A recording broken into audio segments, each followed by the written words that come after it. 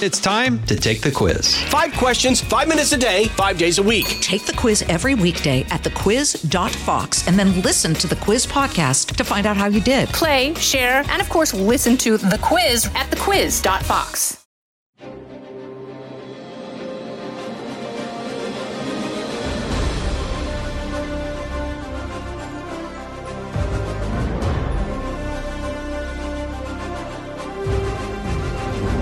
Fox News Podcast presents Bret Baier's All-Star Panel. America's got to be in the lead if you want to deal with these threats. We're going to lead. The mourning is over. The Shiva is done.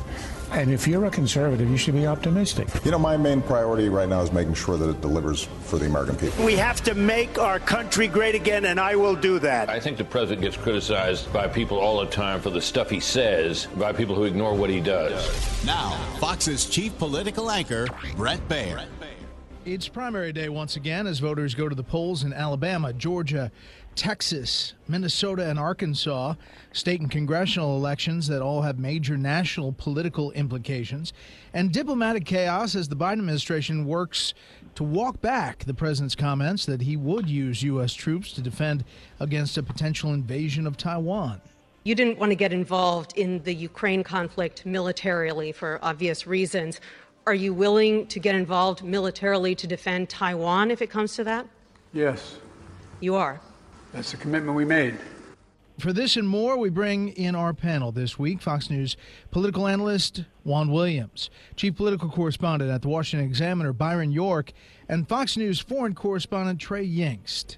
Trey, I want to start with you. You know, Ukraine came up essentially in the question to President Biden. He at the time was in Japan with the premise that the administration did not commit to U.S. military boots on the ground in Ukraine, but would he, should China invade Taiwan? And the follow-up was, you would? And he said, that's what we committed to do. But then hours later, the White House sends out a piece of paper that says the policy hasn't changed. And then a day later, the president comes out and says the policy hasn't changed, and I said it clearly. And it just had people scratching their heads. And from a Ukrainian perspective, I'm sure they're saying, wait a second, you'd use U.S. troops in Taiwan, but you wouldn't use them in Ukraine? Exactly. And look, the Ukrainian people and Ukrainian leadership in the capital of Kyiv are watching very closely to what President Biden says and what he does around the world, because there are a lot of questions about red lines for the American administration. There are a lot of questions about use of force, and that ultimate question about the possibility of U.S. boots on the ground. And so when they hear, even if it is a gaffe by the president, any sort of comment about U.S. troops on the ground anywhere in the world, the Ukrainian people are going to be watching closely. We've been talking with troops on the ground outside the second largest Ukrainian city of Kharkiv, and they have talked extensively about the American support. And widely, there is an appreciation of the U.S. government supplying weapons, ammunition, and protective gear to Ukrainians on the ground, and they're willing to fight this battle on their own. And even off in the distance now, as we speak, Bret, there are air raid sirens, and I'm going to see if you can listen here, in the city of Kharkiv. This is the second largest city, and it just shows you how under attack the Ukrainian people are. And so they are looking to the Americans for that critical support in the form of weapons and ammunition, but they would welcome any sort of foreign support to fight the Russians as they continue this invasion. Certainly, the administration has made clear it is off the table for Ukraine, but they are watching and listening very closely to what the administration says in other parts of the world. You know, Trey, you have spent some days there in Kharkiv, and obviously it had been a real battle back and forth, and as you mentioned, air raid sirens just tonight. Has the dynamic changed while we're talking about Ukraine? Has it changed? Now the Russians kind of hold Mariupol, and there's still this fight in the east. But is there a sense that the Russians' ambitions have significantly changed as the Ukrainians push back in different places? This war has certainly entered a need, and it is focused in the eastern Donbass region. But it's very important to look at what's happening on the ground. There was this narrative for a long time. They were basically giving up quite the opposite. There was a big announcement from the Ukrainian government that the battle for Kharkiv was over and that Ukrainians had won. We were on the front lines just yesterday, and there is intense fighting outside this major population center, a city that normally has a population of around 1.4 million people. And it's not just here. All along the eastern front line, Russian forces are making minimal progress, but they are still advancing forward. And there are some key cities that Ukrainians are reportedly surrounded in the central part of the Donbas region. And among those Ukrainian troops, thousands of civilians. So it creates yet another massive issue for the international community that watches this very closely and calls for the respect of human rights and international law. Because as we have seen many examples since this war began, the Russians are not respecting international law. There is clear evidence that will be investigated as war crimes that took place on the ground in Ukraine. And just this week, there was a young Russian soldier who was sentenced to life in prison for murdering someone in a northern Ukrainian town when the invasion started. So we can expect to see more focus on the eastern part of Ukraine from those who are watching. But the big question is, how long will the attention span of the American people, of the world population, stay on Ukraine? As we know, these news cycles, they come and they go. And the war rages on here. There are still civilians and soldiers dying every day, but there are a lot of other stories happening in the world. And it's part of what Ukrainian President Volodymyr Zelensky is hoping he can do, which is basically maintain the world's attention on this conflict. Yeah. Byron, speaking of Ukraine, the president and the administration were clear that the support would be material and monetary, but would not include U.S. boots on the ground.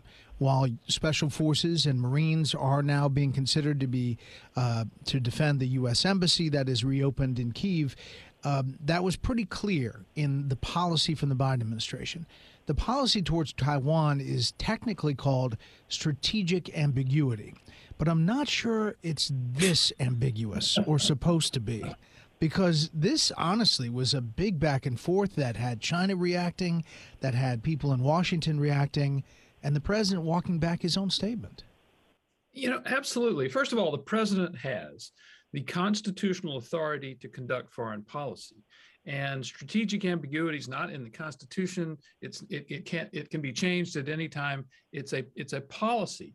And for the president to say not once, not twice, but three times that the U.S. would, in fact, come to Taiwan's defense, it makes a joke of the idea of strategic ambiguity. I mean, that the idea is supposed to be we're keeping China guessing, that they can't be, sure of what the United States would do. So, it seems that to me, if the president says this enough, maybe we should just stop treating it as another kind of patented Joe Biden gaffe and just say he has changed the policy, or if not, he has revealed the actual policy behind strategic ambiguity. So I think all the nations you just mentioned are really correct to take this seriously. Yeah, Juan, what about this? I mean, you get a sense of the questions, and conservatives ask them, who's really running the White House? With the White House staff putting out this statement right after the president said what he said. He hadn't even gotten off the stage yet with the Japanese prime minister, and the statement was already ending up in reporters' inboxes. And no one said, hey, wait a second, Mr. President, did you mean to say that? Is the policy changed? They said, this is definitely not the policy, and put out the statement. And then the next day he was asked a question and, in fact, said the same thing, but said it in a way like, no, I was very clear, but he really wasn't. So what do you make of this? Just a gaffe, or do you think it's him saying what the policy really is and he's not supposed to say it? I don't think he walked it back at all. I think the people that have walked it back are people like the Defense Secretary Lloyd Austin, and as you mentioned, some people putting out statements at the White House. But I think it's quite clear that President Biden sees his legacy not only as rebuffing the Russian incursion into the Ukraine, but also taking a stand against authoritarian governments expanding their reach throughout the world. And that, of course, the principal here would be China.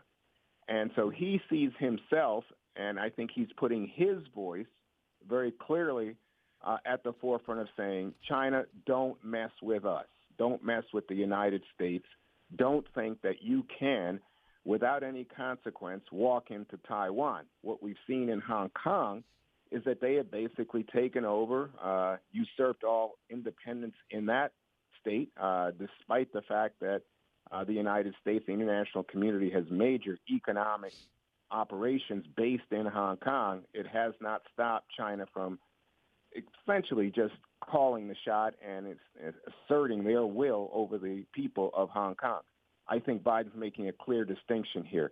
Now, with regard to strategic ambiguity, I don't think it necessarily changes the policy, and I think that's why you've seen the White House and others say, well, the policy's still the same.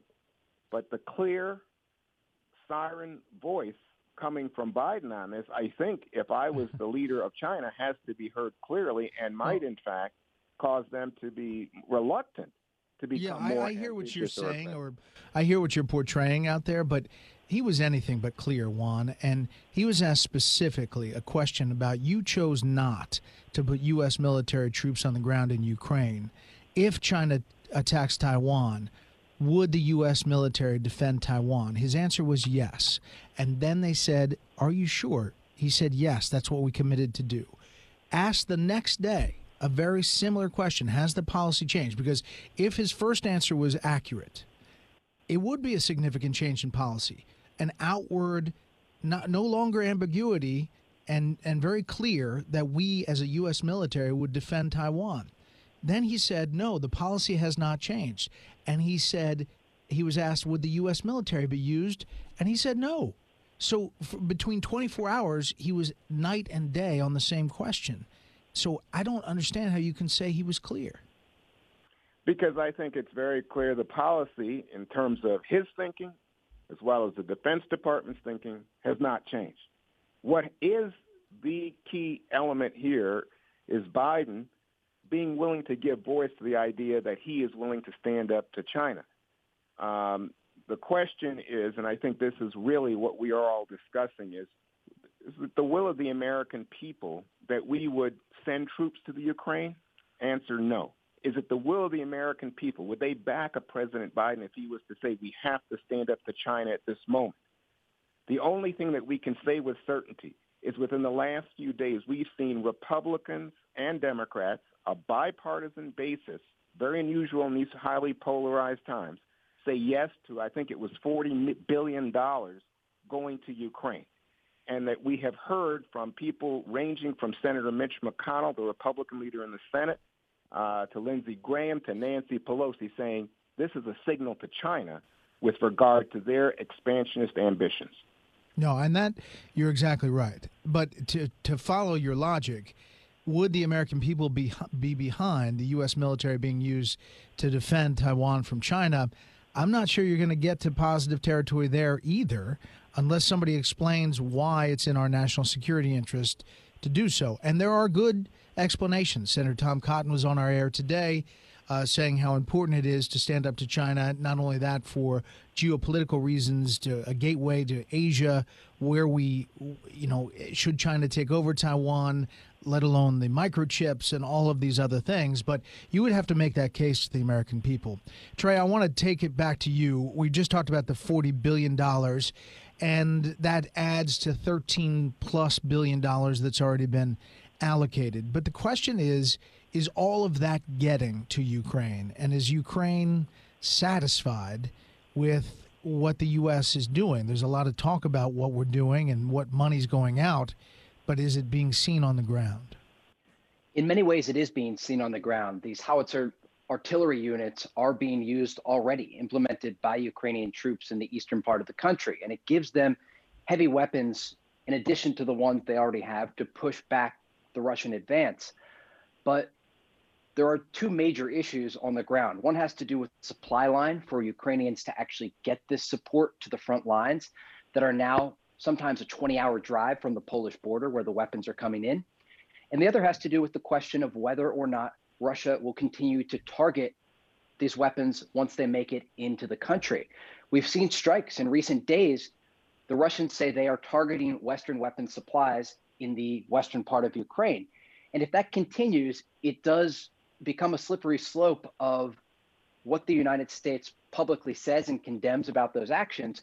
And then, of course, the question of if the Russians would ever start to target these weapons supplies as they land in Poland, because that brings up the concept of NATO and Article 5 and the mutual defense alliance that the United States is a part of. And while this is largely seen as not the most likely scenario, everything is on the table and being considered by Ukrainian officials and American officials who are watching very closely what's happening on the ground. Most U.S. defense officials did not believe that the Russians were going to launch a full-scale invasion into Ukraine. Ukrainian leadership, including President Zelensky, also publicly did not believe this was the most likely scenario. But Russian President Vladimir Putin has proven time and time again that he is quite unpredictable and willing to lose large amounts of his troops in an effort to push forward this invasion. So you have those two major issues. But the bottom line is the Ukrainians are using these weapons already on the battlefield. But each and every day, as some of those weapons get destroyed, as they use more of these artillery shells firing on Russian positions, they will need to be restocked. And that brings up a broader question about whether or not the United States and other Western countries will continue this level of military support to the country. Yeah, that's a great question. And you're right to point out the concern of President Zelensky and others that the U.S. operates in chapters, and the Ukrainian chapter, may start to close as far as the attention as other things take over the front burner. Today is primary day. By the way, 3 months ago today was the day Russia launched that invasion into Ukraine. Hard to believe, 3 months ago today. All right, we're going to take a quick pause here. We'll be back after this. Fox News Radio on demand on the Fox News app. Download the app and just click listen. When you swipe left, you can listen to your favorite Fox News talk shows live. Swipe right for the latest Fox News Radio newscasts on demand. Fox News Radio on the Fox News app. Download it today. Byron, on today's primary day, 5 states, as we continue the tick towards November and the midterms, Ukraine is not an issue that's coming up heavily in a lot of these races. In fact, most of the races we're following, it has not come up at all. And obviously we were engrossed in that as a nation in the first month plus. Now these races deal with inflation, deal with gas prices, deal with baby formula accessibility, deal with the southern border, deal with crime in big cities. And there's not a lot of foreign policy, not usual in midterms anyway, but in the wake of what's happening around the world, interesting to point out. Yeah, and the other issue is Joe Biden himself.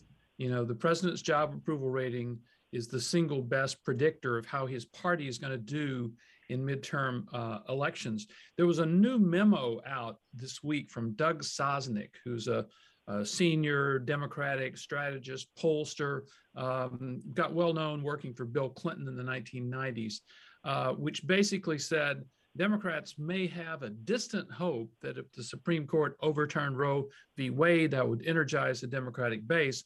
But overall, the picture looks terrible for Democrats. And he painted he set it up this way. Joe Biden starts with a honeymoon. Then in July of last year, he holds this event, July 4th, to kind of declare independence from COVID. That, of course, didn't happen. We had Delta and we had Omicron. COVID did not go away. Then the next month, there was the terrible bungled withdrawal from Afghanistan. And basically, at that point, the public began losing faith in Biden's ability to handle problems. So when inflation becomes an all-encompassing sort of problem, they don't have any faith that he or his administration can handle that. And of all the issues you mentioned, inflation is far and above number one, and there appears to be no indication that it's going to slow down by November. So the worry, Sosnick's conclusion, the worry is that voters have already made up their minds. We're not talking about the last 2 weeks before the election. We're talking about minds made up right now. And Juan, in addition to that, and Democrats obviously have a couple of things that could change some of those races. One is Roe v. Wade, if that decision comes out like the leaked draft of the ruling suggested, maybe that motivates some of the base. Obviously, it's a strategy to go after the former president, Trump, and the January 6th committee may bring up some of the details there front and center, and Super MAGA, or however President Biden talks about it. But really, the economy drives the day, and it seems like there just seems to be a lot of concern about where we are, and Democrats' response to that is going to be interesting. Without a doubt. And, I would add in history works against Biden and the Democrats here. We know historically midterms, the incumbent party loses seats in the House and the Senate. And this is not in any way an anomaly. I think it's, all of the last 5 presidents have seen this happen to them. So that history is pretty powerful. The economy, the coronavirus, even the spike in violent crime all makes people, I think, kind of grumpy and discontented, and they tend to take it out on the party in power. So that's why Democrats and Republicans both think that right now it looks good for Republicans going into these midterms. You mentioned Roe v. Wade. That is a potential game changer in terms of the amount of energy, the idea that you would get people to turn out who might otherwise be staying home. Midterms are known for low voter turnout. But is it a game changer in terms of the actual result? That's far from conclusive at this point. It would be pure speculation. Yeah. What about gas prices? And people facing the pump every time they go fill up, and it's exponentially more than they were paying just months ago. And in a question about gas prices, President Biden, again over in Asia, said we are in the process of an incredible transition that eventually is going to be very good, suggesting, and for the longest time, it was a conspiracy theory that, when Republicans said, no, this is the plan, the Democrats want high gas prices so that we're forced to go towards electric vehicles and electric and green energy, and that it's going to be a painful transition. He put it to words saying incredible transition. Is that going to help a Raphael Warnock in Georgia? Is that going to help some Democratic congressman in a moderate district when he's asked about gas prices? No, but I don't know that that's the principal driving reason for, people to go to vote or what people are voting on. I think people are voting on larger kind of, I want the future of the country to be better. There's so many issues that concern me right now. When you look at the poll numbers on the direction of the country, they're abysmal. People just think things are just not going in the right way. And I think they're blaming Republicans as well as Democrats, but the Democrats are the ones in power. They have the most to lose at this juncture. That's right. Trey, last question. How much do Ukrainians pay attention to U.S. politics at all? I know I've talked to a lot of foreign leaders who get frustrated with having to deal with another administration potentially every 4 years and a completely different set of foreign policy goals. But we're in the middle of midterms, which really don't factor in too much. But is there a level of interest?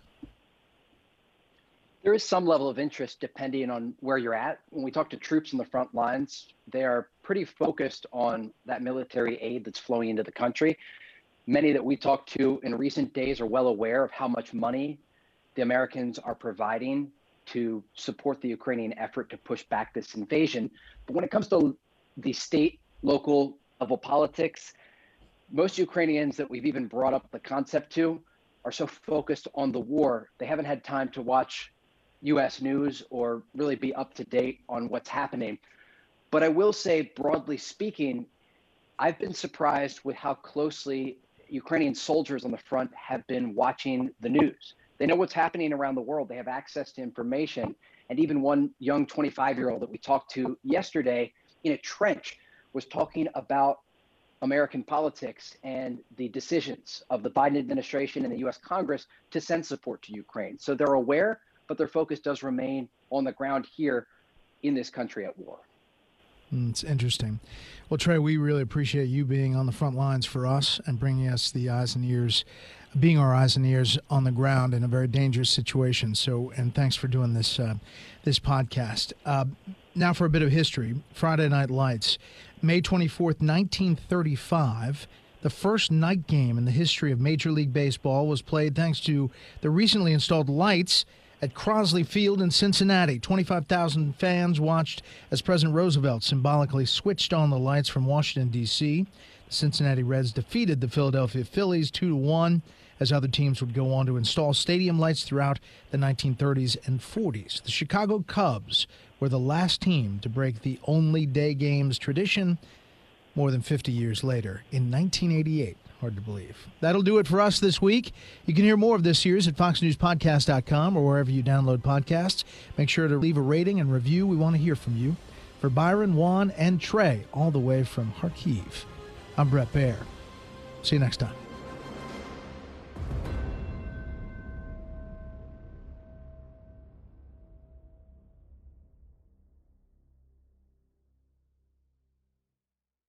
Hi, everybody. It's Brian Kilmeade. I want you to join me weekdays at 9 a.m. East as we break down the biggest stories of the day with some of the biggest newsmakers and, of course, what you think. Listen live or get the podcast now at BrianKilmeadeShow.com.